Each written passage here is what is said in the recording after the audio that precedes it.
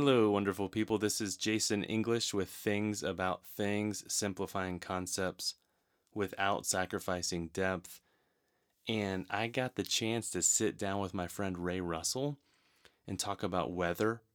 I've always wanted to ask him some of these questions because, if I'm honest, I didn't really understand what weather is.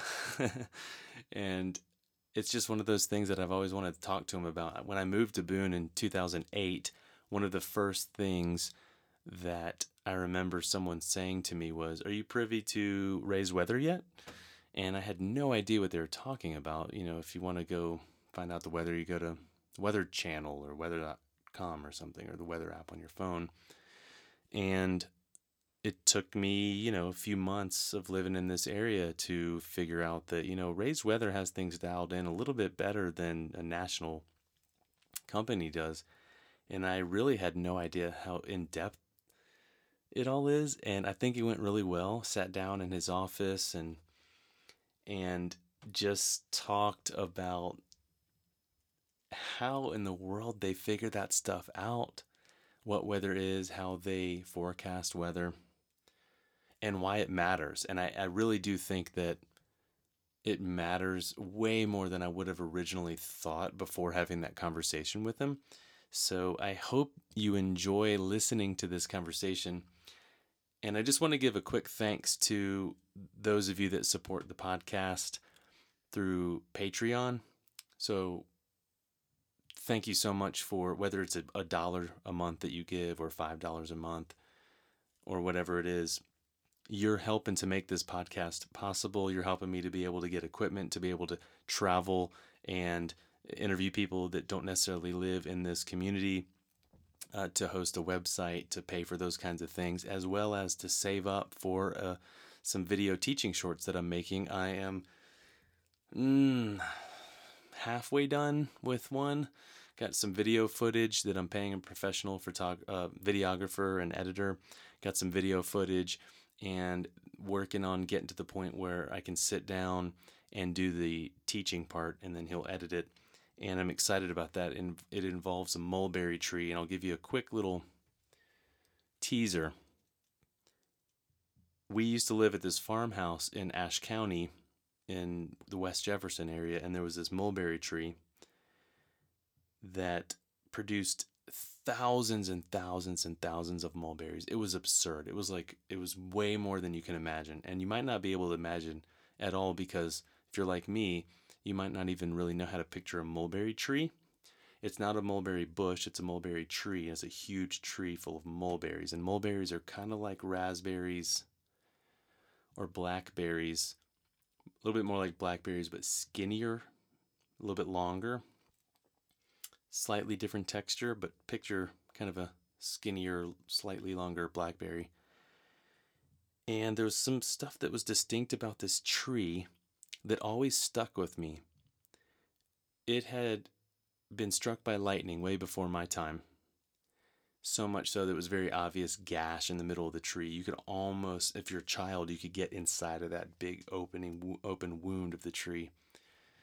So significant that you'd think the tree might be dead, but in fact, it was the opposite.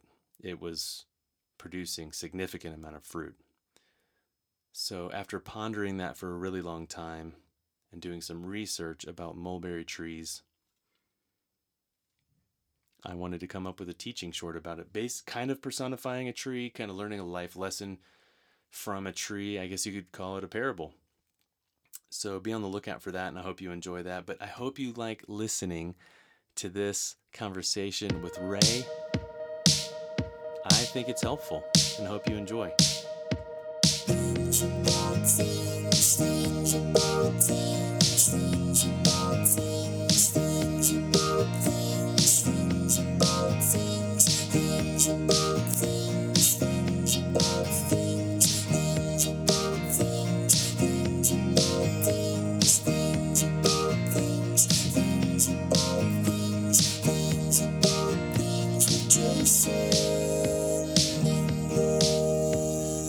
Well, thanks for the coffee. I got my snowman omometer, That's it. this is for the golfing, right?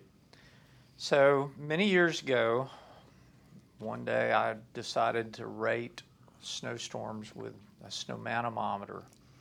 And my family was so unimpressed with the idea. I went running into the living room. I had a little bit of artwork that I'd done and showed them. I said, everybody's going to love this. And they go, yeah, right. And Mm-hmm. so anyway, and then every once in a while when they pan an idea I have, I said, you remember how you didn't think anybody would care about the Yeah, snowmanometer? Anyway, so it yeah, and we works. made mugs out of it and Yeah. T-shirts and all kinds of So things. you got this, and then you've got the golf balls. Right, the Explain golfometer. the golfometer. So when all of this started, it was really just a hobby, and I played quite a bit of golf back then. Okay. Never was a great golfer, but I was a good golfer, and so actually it was an idea of one of my students at App State. So after class one day, this this guy came up to me and said, Dr. Russell, I've got this great idea. You should rate the days by golf balls. You should put so many golf balls in and rate the days. I said, that is a good idea. I'll call it the golfometer, and we'll go from 0 to 5, Right. and we'll put the golfometer out there. So we did that. So we have the golfometer and the snowmanometer, and Yeah, I they like kind it. of live. Now, actually, you know, this week Merle Fest happened, so we turned the golfometer into the raccoonometer in Nice. honor of Merle Fest this week. So I think that the golf ball thing makes sense in particular in this community because, I mean, I know people play golf other places, but they might think in terms of it's either going to rain or it's not. And Boone, or this high country, is much more complicated than that. This is a really, for lack of a better word, a weird place when it comes to weather. And so I want to talk a little bit about that in a few minutes, but I want to hear about you and your background. I want to hear about other things you do, not just weather. But can we start with the most primitive question there is? Can you explain what weather is? what What does weather that even is? mean? Like, what is weather? It's processes that occur in the atmosphere that produce, pressure, um, temperature, which is indirectly related to pressure, um, precipitation, condensation, clouds, wind, and other processes. Of course, it happens in 3 dimensions, even though we experience it pretty much in 2 dimensions. Uh, but weather happens above us, and we just get the result of that on the surface. And so it's all of that together. It is one of the most multidisciplinary fields of study I've ever been a part of. I mean, it involves geography, chemistry, physics, um, psychology, and once you start putting it out for people, it involves creativity and writing and graphics Yeah. and computer science. I did a computer science presentation at the AMS conference several years ago, and when I went to the AMS conference for the first time, probably 40% of that is computer science. How about I that? think it's, one of the first uses ever of a computer, way back in the days of the ENIAC, which was one of the very first computers, was weather forecasting. Now that's a very primitive kind of setting, but the value of putting in current conditions and then having a dynamic model of how that will change over time that idea has existed since the 40s and 50s, and so the ENIAC did get used at least a little bit for weather forecasting. And some of the biggest consumers and producers of information in the world are organizations, usually governments, that produce these big, huge weather models. So all of that together is what I would call weather. It's a complex thing. Which really leads to the question in my mind, one of the most obvious next questions is why you got into this or how you got into this, which I've heard some of this story already, but I'd love for you to just retell. Well, when I was 10 years old, if you'd have asked me what do you want to be when you grow up, I would have said I want to be a meteorologist. How about that? And I bought at age 10 every book I could on meteorology, read everything I could understand at age 10, and got in, that's what I wanted to do. Well, one thing led to another, and I ended up doing other things, most notably career-wise, computer science. Which, by the way, congratulations on retiring. Thank you. How many years as a professor? So I started when I was 7, I think, but I taught college-level computer science for 42 years. Okay. And I did start really straight out of college. Sure, so yeah. I'm not that old. Well, but congratulations, man. But thank you, and I've been at App State. I've been at App State for 30 years, so I did taught computer science here for 30 years. But so as a kid, you wanted to be a meteorologist? Yeah, and there is kind of an interesting / sad story in that. I'll try to make it really quick. The most famous person in Middle Tennessee, where I grew up, was a Nashville meteorologist named Bob Lobertini. If you have any old Tennessee listeners, they might remember Bob Lobertini. He was, I think, he was either the NBC or CBS affiliate. I can't remember which one. And he was a god in Middle Tennessee. I mean, he'd do his forecast, and I remember I worked at a grocery store as soon as I could work, and the grocery store chain where I worked, they printed up a little, I don't know, it was just a tiny little thing, and folded up, it would be about 1 inch by 2 inches. Okay. And it was a winter forecast. So for every day of the winter, it would say either cold or snow or warm or rain or something like that. And of course, a few times every winter, it would happen the way he said it would, on this printed thing, and they'd make a big celebration out of it, Bob Lobertini.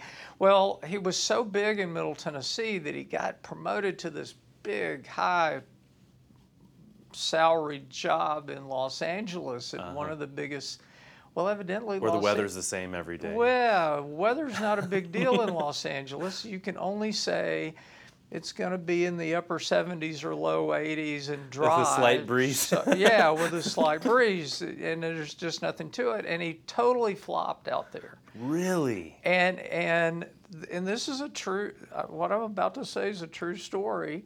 So he became an alcoholic, and the only place he could get hired again, he lost his job out there, and he came back to Nashville because they loved him in Nashville.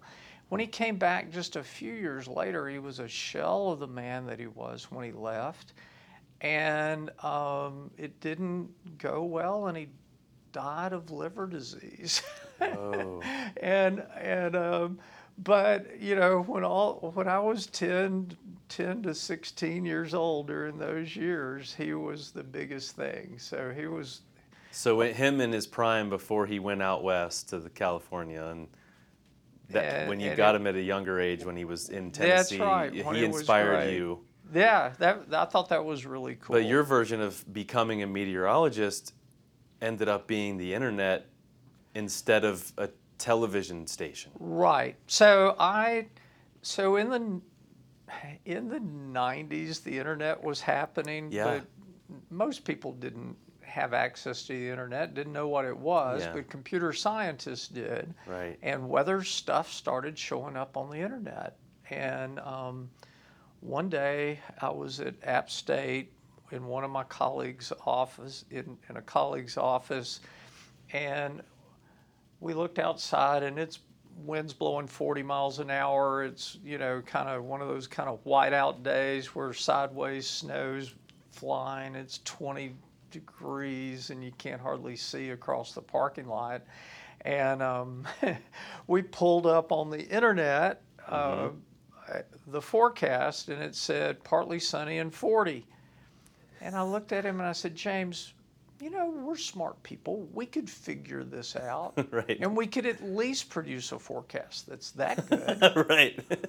And we laughed, and I went and bought college textbooks and started reading college textbooks and self-trained myself and had some connections between computer science and that. Like I mentioned, I did a presentation at the AMS conference several years ago, and so it became a hobby. My wife gave me a weather station as a Christmas present. And what does that mean? I remember you telling me that last time we hung out. What is a weather station? So my wife was teaching in Banner Elk, just to kind of background on this and kind of explain.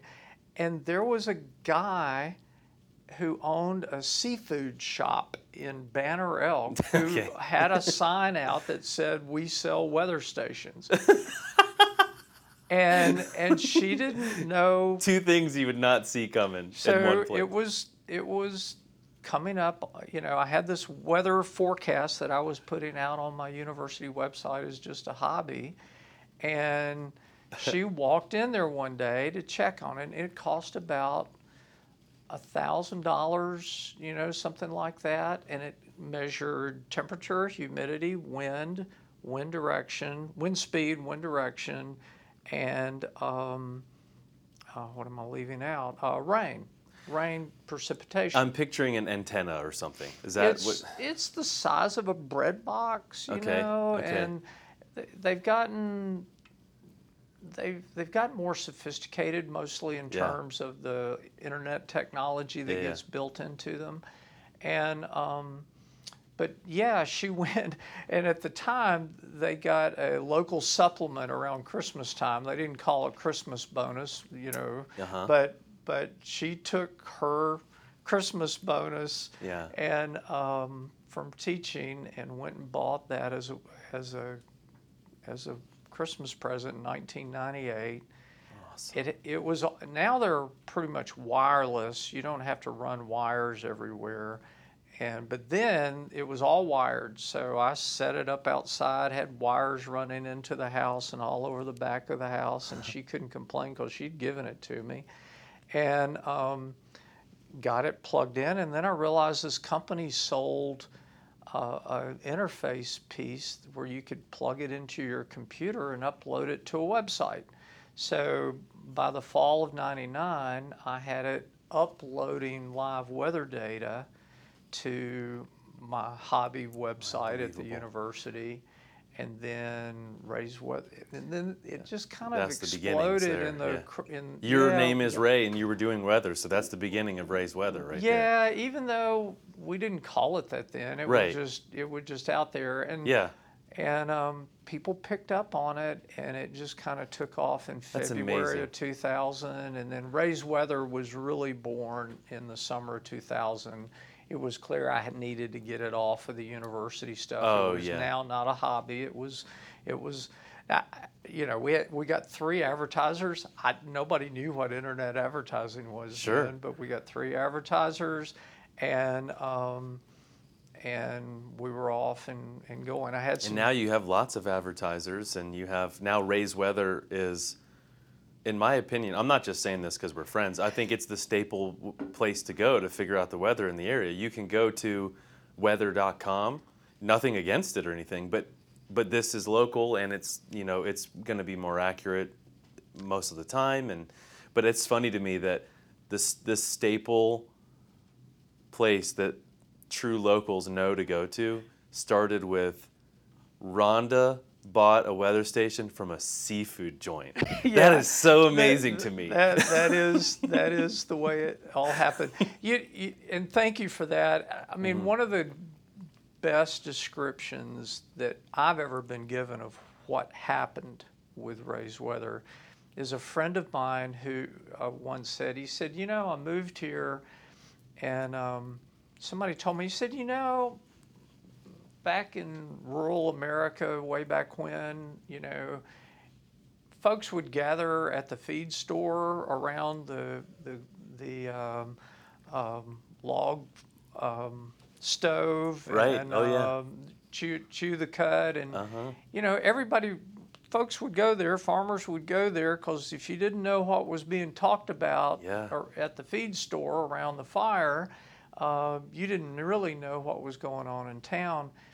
He said Raised Weather is our local That sounds about fire right to me. stop and Yeah. feed store. That's where you go if you want to know what's going on in town. That's great. I That's love it. that is a great compliment. What a compliment. And Yeah.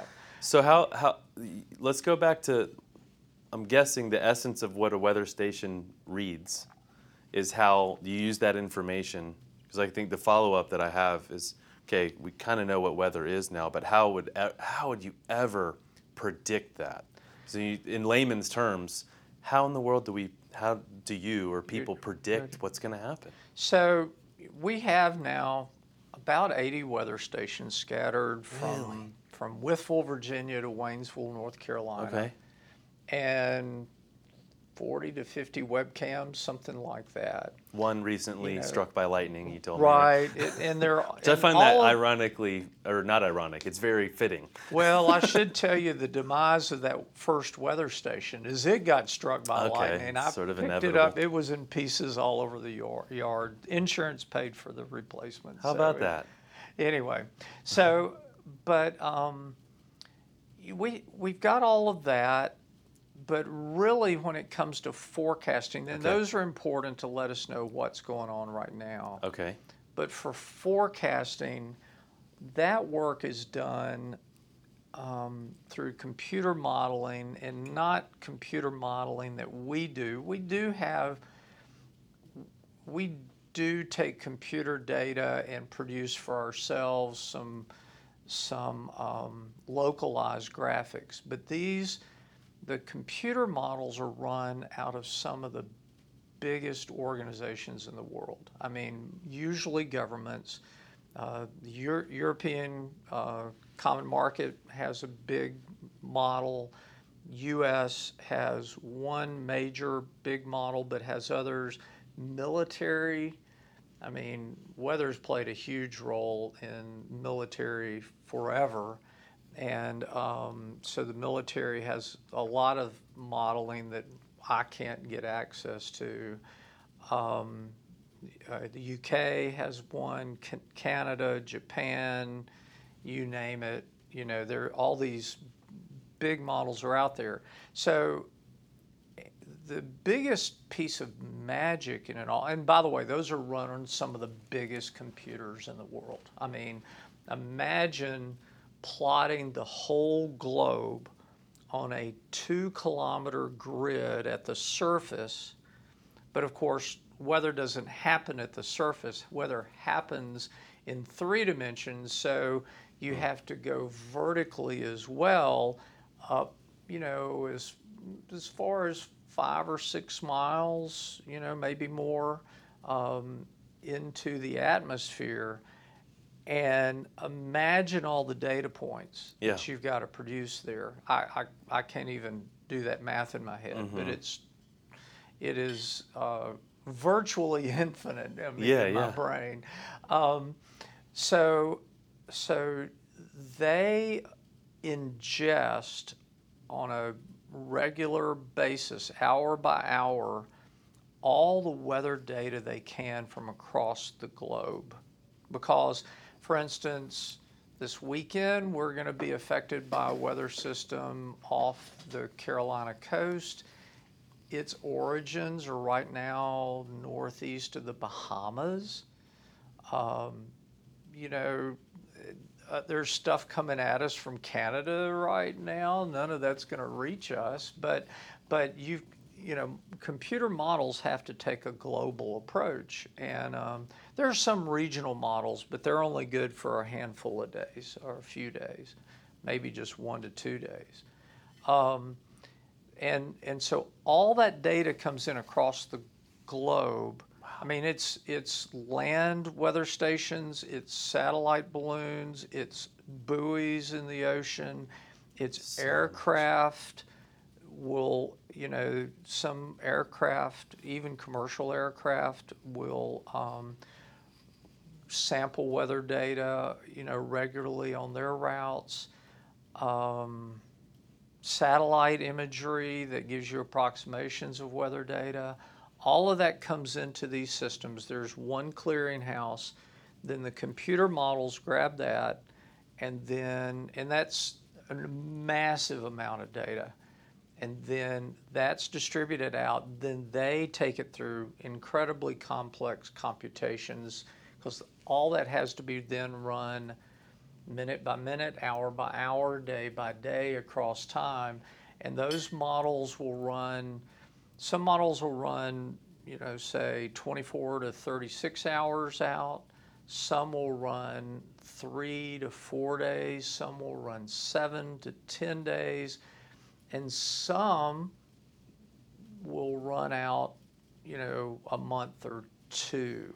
Now, obviously, the farther you get in time, the less accuracy, or the less precise. accuracy, and you're really just dealing in generalities. For example, 2 months ago, we assist Merlefest with forecasting. So 2 months ago, basically what we could tell them, that there is about equal likelihood of it being wetter or drier than average, and higher than normal chances of it being warmer than average. So, and that's pretty much going to play out. So Sure. We can give generalities, and we can kind of know in time frames. Like, we knew we were going to go through a really active hurricane phase, and then it would kind of settle a little bit. We'll probably go back into a more active phase still this fall in a little bit. Even though even the settled phases, we've got one name system in East Texas today, and another one.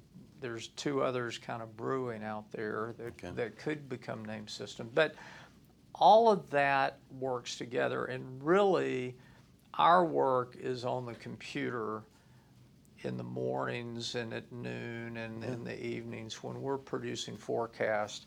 And it's not just Ray, by the way. There are 6 meteorologists. Two of us are in Boone. Otherwise, we're kind of scattered across the southeast. So this morning at 5 o'clock, I was up, and our chief meteorologist was up, and he and I had a chat session going, and the two of us spent 2 hours.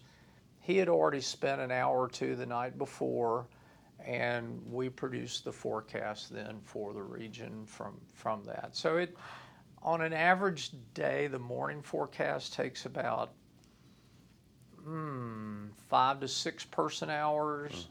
The noon update normally takes about 1 person hour, evening update and a person hour in there. If we've got really active weather go on, we put more bodies on it. There's so much to what you just shared. I mean, weather balloons and airplanes and buoys and weather stations,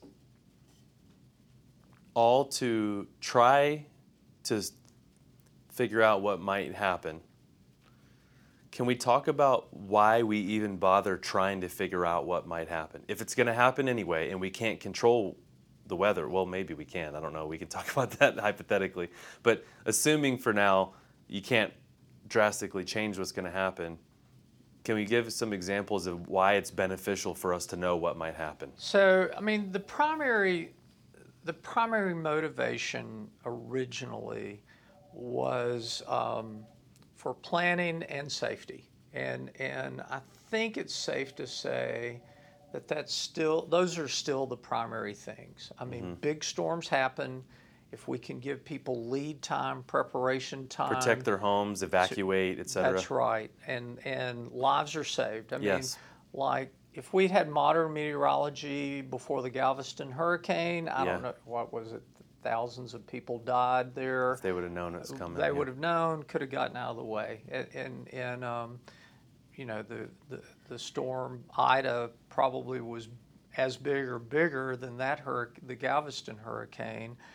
And was it 10 or 12 people who died. I don't know the exact number Sure. in Louisiana. In fact, some died all But the way without up any in New knowledge York. of it coming, almost certainly would have been That's more right. people. Yeah. And the same thing with other types of storms like tornadoes, snow, etc. One of the first events that ever happened to me that let me know how important what I was doing beyond just having fun doing weather was I was giving a talk to one of the local civic organization, and this was not in Boone, so it can be anonymous, but the head of the hospital, the CEO of the hospital there, said, "Ray, you know that we do our strategic planning for personnel in severe weather off of your forecast." And I'm like, A lot of man. So pressure. emergency room, how many people are going to have in the building, and all of those kinds of things. I was very quickly, involved in school decisions, and So explain I the don't make hospital those thing. decisions, but I try Is it my because if the best to weather's give. more drastic, there will be a likelihood of more injuries? Is that what you're saying? That and just getting personnel in Oh, and how just, many they yeah, need. okay.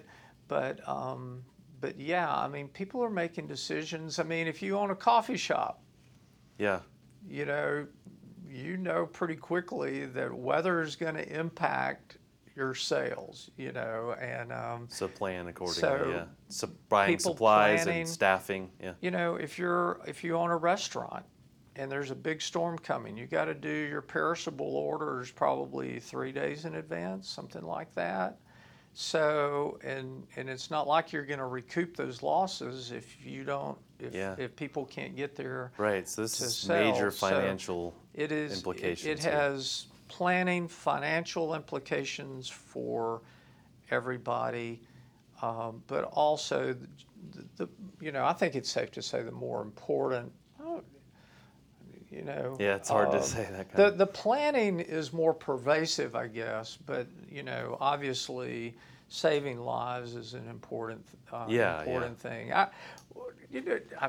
I'm a storyteller. You can. So this is a true story. I'm not making this up. So one year, you remember? Boone was hit with a massive ice storm, Christmas of, what was it, 2008, 9, one of those years. I can't remember off the top of my head. Sounds right. Was it the same winter that there was like 100 inches of snow, or no? Well, no. Okay. On Christmas Day, we were hit with just a massive crippling ice storm on Christmas Day. Yeah, I remember. I And wanted to say 9 or 10, but maybe I'm wrong. But I don't I remember what you're think talking 10, about. but Okay. I remember I was not in Boone when it happened. Yeah. I was forecasting from Williamsburg, Virginia that Okay. particular morning, and I watching all the weather stations go down because from the power outages. But so we got a long letter from someone, and said, "You saved my husband's life." I said, "That's got to be an exaggeration," but here's the story. So they were going to a Christmas Eve musical program. Weather was fine. There's nothing going on. And her husband started having chest pain. And as she described it, he hated going to the doctor. He hated going to hospitals. He just avoided it at all costs. And they were coming home, and she could tell he was in pain. And she said, they're saying there's an ice storm tomorrow, and if we get home and there's ice, I can't get you to the hospital. I won't be able to get you there. Yeah, I'll be okay. I'll be okay. And she said, listen, Ray said there's going to be a massive ice storm. So it's now, or we can't get there. And he turned the car to the hospital, and they went to the hospital. Sure enough, he was having a heart attack. Had to be airlifted for open heart surgery and all before that. the ice storm. But the thing she said was, if he didn't believe you, Right. I would have never gotten him Right. to the hospital, and he would have died. I have no doubt in my mind. Right. So, and we miss forecasts too. I mean, no one who's in the business of looking into the future gets it right every time, whether you're an economist or a psychologist whatever it or is. whatever. But I'm guessing based on how extreme the numbers would have to be, or whatever, all the readings for ice, you probably wouldn't completely miss that coming. Our forecast that day was more dire than any other forecast you could have read for Christmas So there Day. would have been other ones that didn't really realize it was going to everybody hit. would have had ice in there. Okay, but we had been worrying about it for a couple of days, and we'd made a pretty big deal over it. And that's one of the things that we do our best not to do, is not to oversell any event. I mean, if you're always crying the sky's falling, people aren't going to listen. And and we try not to over dramatize events. An inch or two of snow shouldn't be that big. Not a in the deal mountains. It shouldn't be. Boone, North Carolina.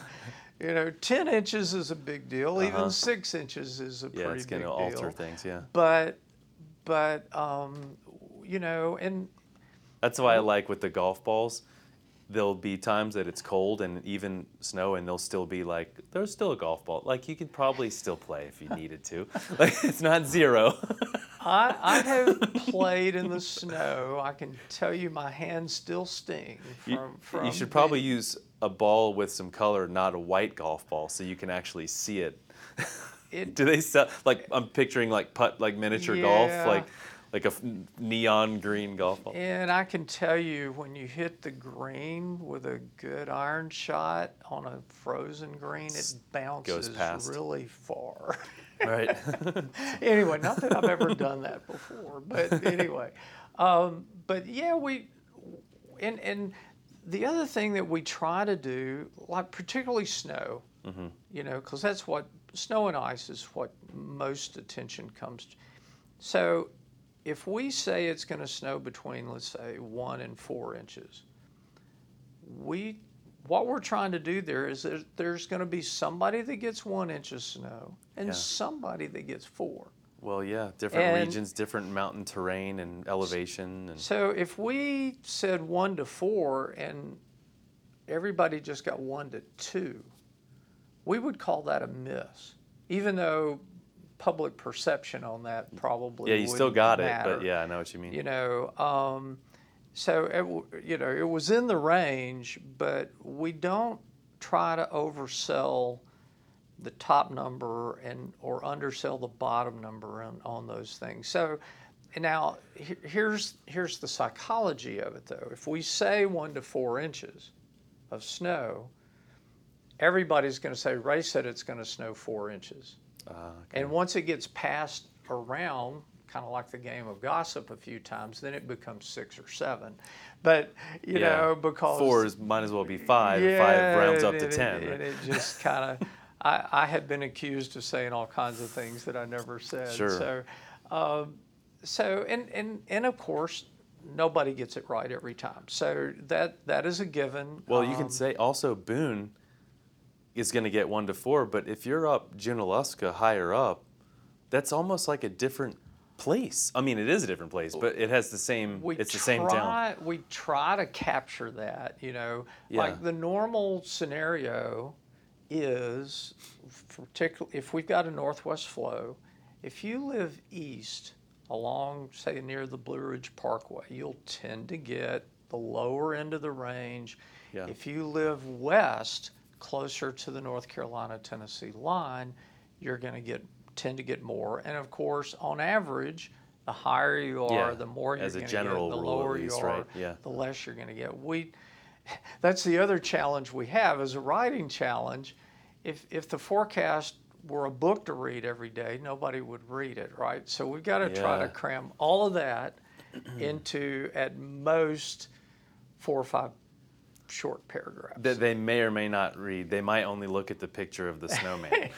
Which we know they probably don't read. And, and that's the reason the forecast kind of comes to people in layers. You got the snowmanometer and the golfometer. Look at one thing, or temperature high-low, and that's it. If you want to dig a little deeper, you can read the introduction. Yep. If you want to dig a little deeper There's than a that, few there's a paragraphs. discussion down below. So that's kind of the way we've staged it. So whatever your level of interest is, Yeah. you can dig as far as you want to go. Now, we don't go beyond, that discussion for 3 to 5 paragraphs. And and the other thing that we do there is there's also an unpacking or an unraveling in layers of complexity, a little more meteorology in the discussion than there is in terms of maybe, for instance, the term upper level low. Do I use that very often? Not really, but maybe in the discussion section I'll do that. We try to limit the introduction to surface level features, a front, high pressure, center of high pressure, Can you explain some of those terms? Like what is a front? So a front, in essence, is a change in wind direction, okay? So the classic presentation of a front is you have you have a area of high pressure to the north, right? And if your pressure, like a balloon, if the pressure's high, air will flow out of a high pressure area, and so it will flow into a lower pressure area. Okay, so the front is going to be the area of lower pressure. So air is going to be moving from the high pressure classic presentations to the north and west of here, and then the front is the wind. There's usually a wind change at the point of the front because there's probably also a resisting area of high pressure to the southeast that's giving way to this. All these things move over time, and so south of the front, there'll tend to be a southwesterly or southerly airflow. On the north side of the front, north or northwesterly airflow. And then you have convergence of that air at the area of low pressure, and that tends to produce precipitation ahead of, behind, and along the front, depending on the exact characterization. So what's pressure? I mean, I understand the definition of the word in general, but what does that word mean within the context of weather? So pressure is the density of molecules in a space. Oh. So, you cram more molecules in a space, like you take a balloon and you blow air into it, right? You're cramming more and more air molecules into that, oxygen, carbon dioxide. It's a lot of different types of molecules. So, and as you put more in there, that expands because you're increasing the pressure in that space. But if there isn't a balloon, why is there pressure? Well, I mean, there's multiple explanations for that. That mostly happens from solar radiation. All right. So higher temperatures tend to lead to, let me make sure I get this right, can hold fewer air molecules and as a whole. Okay. Colder air tends to be more dense. Okay. Yeah, I remember learning that when I was younger. And also air is moved by temperature. So this time of year, through the summertime in particular, is the easiest to understand. So we get up in the morning, the air's cooled, and like today I went out and ran on the Greenway. It was a comfortable 58, 59 degrees. All right, and but then the sun comes up, and the sun heats the surface. It heats most of the radiation transfer happens in the form of heating the surface, and then the surface radiates heat out of the ground, out of buildings, and everything. And so it will tend. That's the greenhouse effect. It will then heat and that heat will kind of come from the ground up. And as things heat, the pressure gets lower, it gets lighter, and that air gets lifted up into the atmosphere. So the more parking lots and buildings, we do change the weather. Well, that is true. Now we have 'Cause to it do a lot of radiates that. more, There yeah. there is a big effect of a solar radiation center in urban areas, and that does have effect on weather. And Yeah. now, does it change it dramatically? Probably not, but yeah, you do have effects like that, and with wind coming around buildings or whatever. Yeah, Like yeah. if you're in in New York City or downtown Atlanta, you go around a Whips building, and oh man, all of a sudden you get blown down as you go on the other side of the building.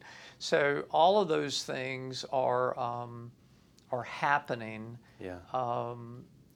And so it is dynamic processes, and you also have this interplay of the poles and the equator, and heat and cold. Okay. As you get closer to the equator, you have a longer period of daytime, right? So it Oh, heats right. more. The poles will have less, and theirs stay colder. And so there's interplay north and Sure. south as well. And that ends up being, at the upper levels of the atmosphere, air tends to flow in kind of rivers or streams. So you hear about the jet stream. And Yeah, yeah. There's more than one jet stream, but right. there are classic kinds of fairly stable Yeah. flows of air that occur at the upper levels of the atmosphere that change across the seasons. Right. Let's talk about Boone distinctly, or Okay. at least the high country up here in the mountains.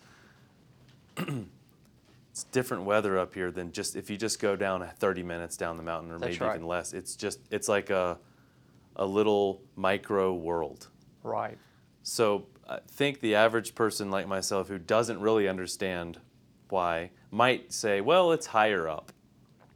And there's probably some truth to that. But That is it. can you explain with a little bit more detail of why the heck is the weather so different here Okay. than in Lenore or Wilkesboro? Not just that we're higher elevation, so it's going to be colder. It's not just colder, it's weirder. So it's the interplay of pressure, temperature, and the air will always want to move from higher pressure toward lower pressure. Okay. So as you go up in elevation, or if you were to get in a plane, go up in altitude, you're getting farther and farther away from the Earth's core, and the gravity has less and less effect, right? Okay. Yeah. So that indirectly affects pressure.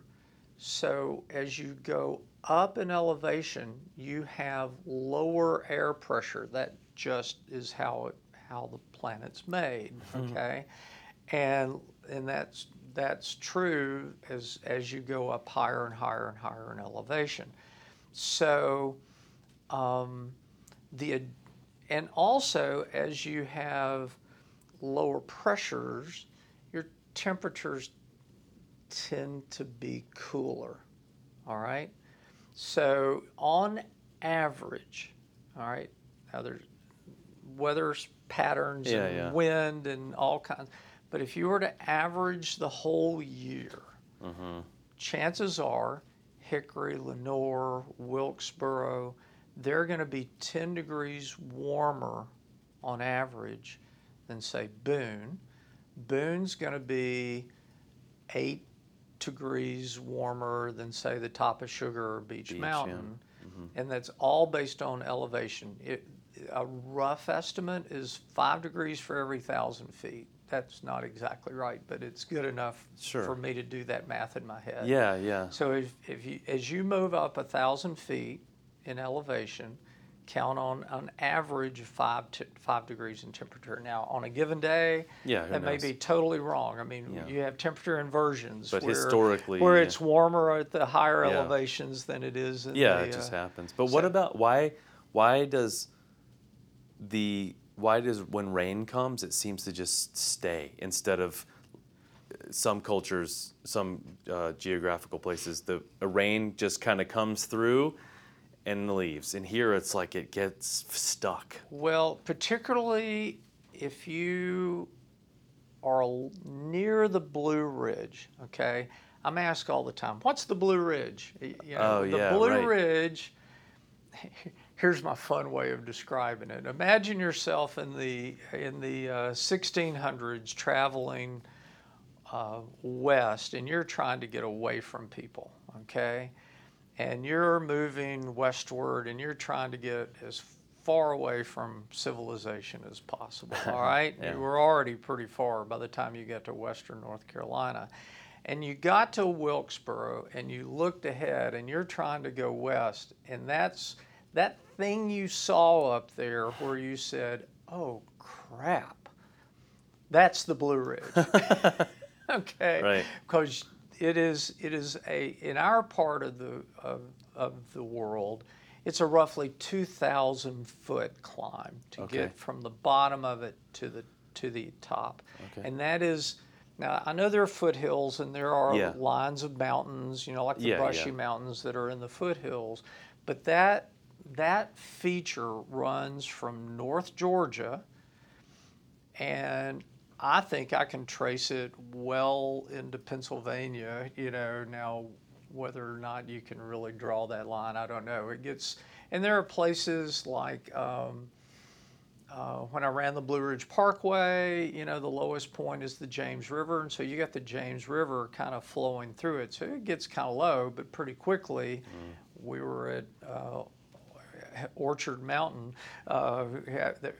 made a big climb immediately. And the Roanoke River passes through it, so you have lower places, but you can basically trace that Blue Ridge from North Georgia all the way up, at least through Virginia, and I think it's safe to say into Pennsylvania, and that is the most important geographic barrier in the Southeast.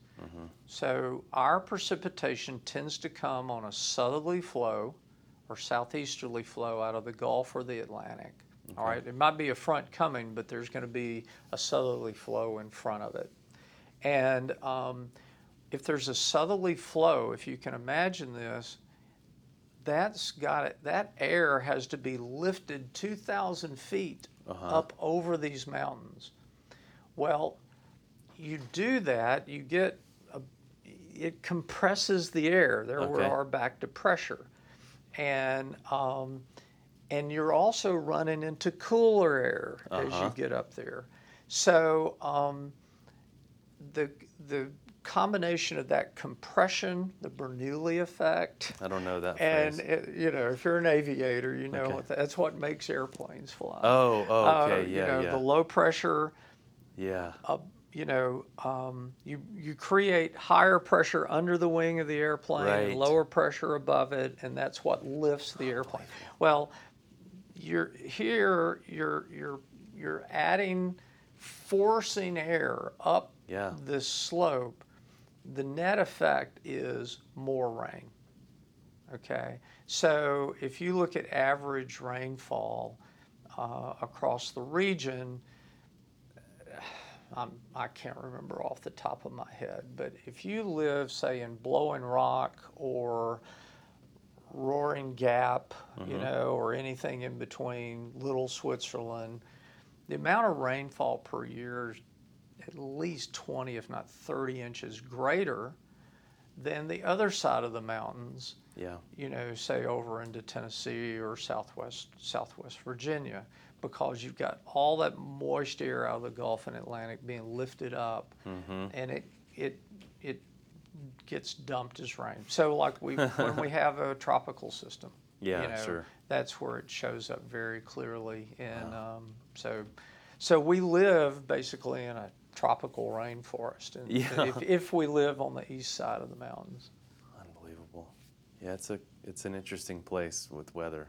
You picked a good place to do this, I think. Well, and it's also a place, you mentioned this earlier, where we want to be outside.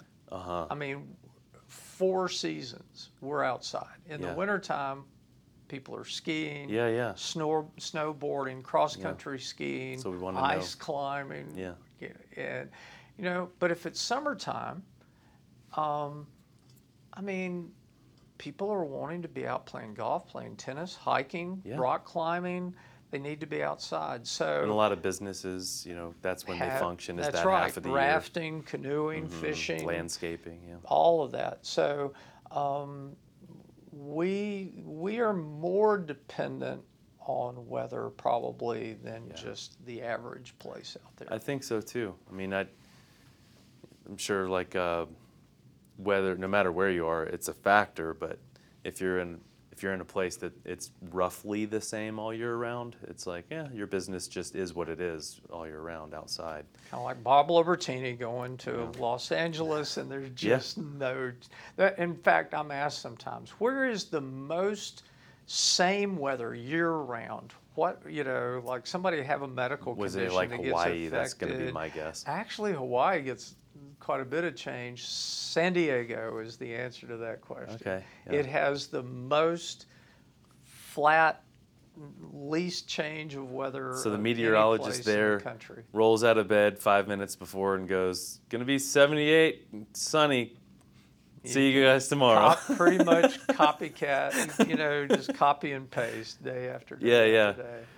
Oh, So and as opposed to in Boone, at the feed store, you could be like, "Yeah, heard it might rain this week," and you're probably right. that's I heard right. it might rain this week is a pretty solid Boone statement. Yeah, that If you're covering a whole week, it's like that's a really good guess. It might That- rain this week. it is. There's a good chance, most any week. Even though, have we had rain in the last week? Now that No, it's been a I don't good think we run, have. man. We've I mean, had a I long love rain. stretch. I know the earth needs it, but oh man, I love it when there's a bit of a break for a week. Well, one of the things that happens with tropical systems when they came through, so when we've Yeah. had 2 tropical systems come through, they tend to squeeze everything out Yeah. and leave us with nice weather in response. Well, in a minute, I want to get into how people can connect more with Raised Weather if they Okay. can. But I guess the question that you get probably this time of year every time is, I know it's too early to really guess, but how we looking? What's winter looking like? Yeah. We've been so wrapped up in the tropical season. It's been an Yeah. active one, and we've got Merle Fest, which Uh-huh.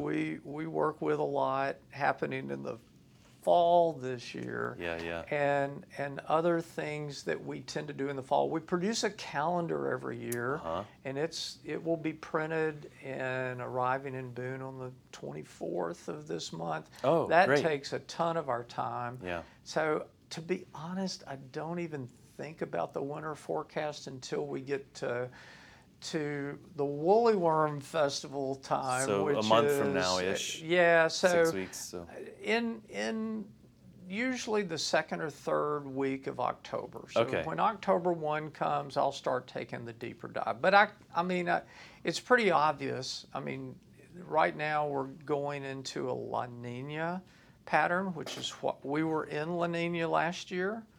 And it kind of relaxed a little bit. We're headed back into a La Nina pattern.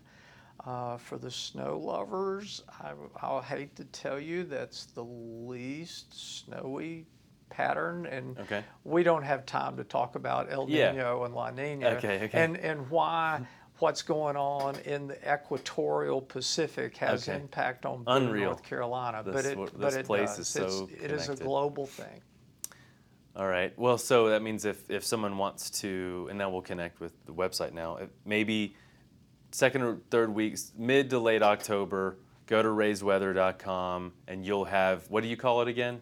The weather predictor? The Fearless. This is stolen from Bob Lobertini. Oh, I how haven't about ever that? said this publicly before. that little snow forecast Yeah. that he did that we would hand out at Yeah, the yeah. grocery store was called Bob Lobertini's Fearless Winter Forecast. So Yeah. I've stolen Yeah. that, so we call it Ray's Fearless Winter And there'll be a link Forecast specifically for that, or a for that. section on the website. We won't let you miss it. If you Right. get to Ray's Weather, we won't let you miss the winter Right. forecast. So people can go to raysweather.com, but I know you have other sites that are still all connected with the bigger So site. when we but- go into a new place, we want to brand it locally. Yeah, because so we there's wanna be the boonweather.com, local. but there's So Boone dozens Weather, of other ones, right? Averyweather.com, Ashevilleweather.com, Ashweather.com, Yeah, for Ashe County. Yeah. Galaxweather.com, you know, all of these places we're in have their own local branding and their own local site. Ray's Weather became Umbrella for kind it all. of the umbrella for So all if you're that. listening and you don't live in Boone and you live somewhere else in the region or interested in that, you can just go to raysweather.com and you'll have links to all the That's other right. affiliates. And what will they find on raysweather.com other than just saying the generic word weather? What's on So they find current weather data from all these weather stations, webcams, and Yep. keep in mind that equipment goes up and down. Sure. I've got $1,000 worth of parts in here to go put in weather stations in the next Do you still month. buy them at the same seafood place? No, but we are still using the same brand of weather That's awesome. stations. We use Davis Instruments weather stations, and that was the brand of the very How about first that? one. It's a good company. It's out in California.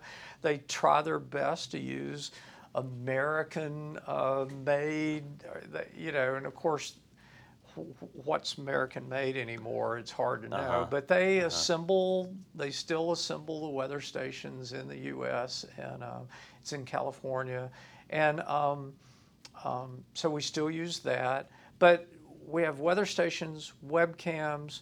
We do have some live streaming webcams that are out there.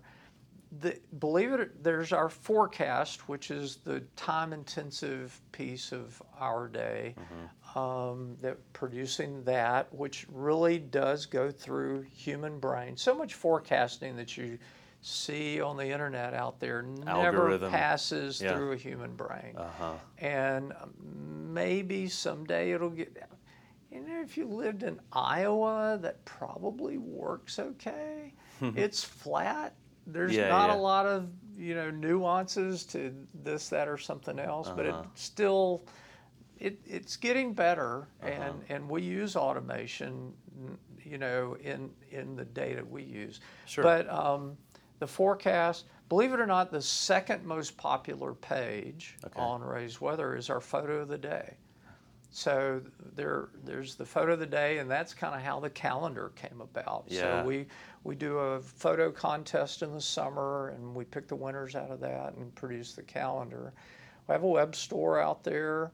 We have climate data if you want to know on any given day for the last 15 years what's there. Averages of things. What's on the web store?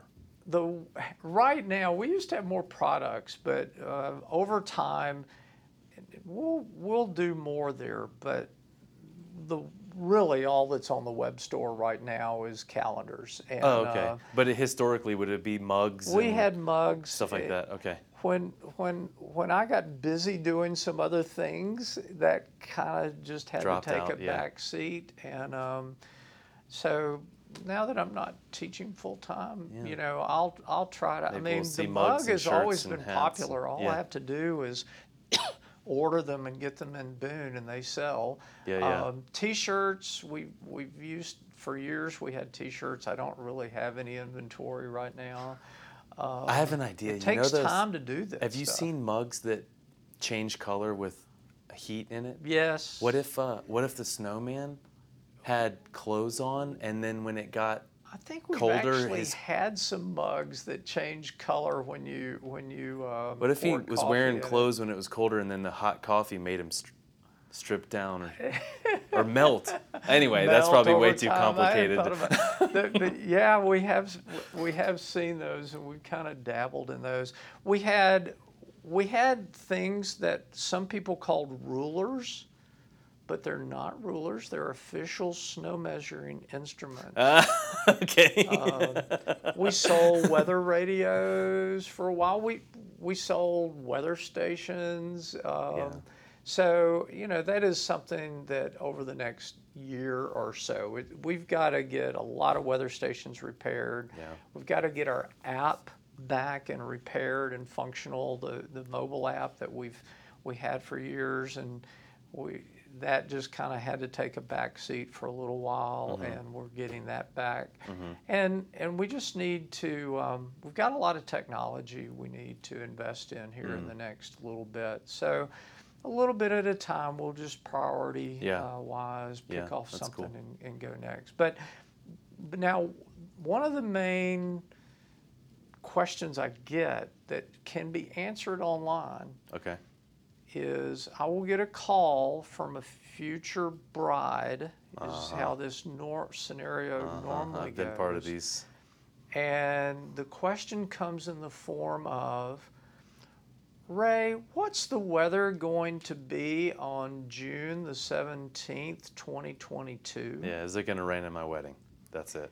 Now, I understand that they don't really think that I know what the weather is going to be on June 17th, 2022. But they want you to give some sort of leaning one way or the other. So there's a place out there, there's a daily, so you can put in June 17th and pick Boone or Hickory or whatever place, and it will show you the last 50 years what's happened on that date.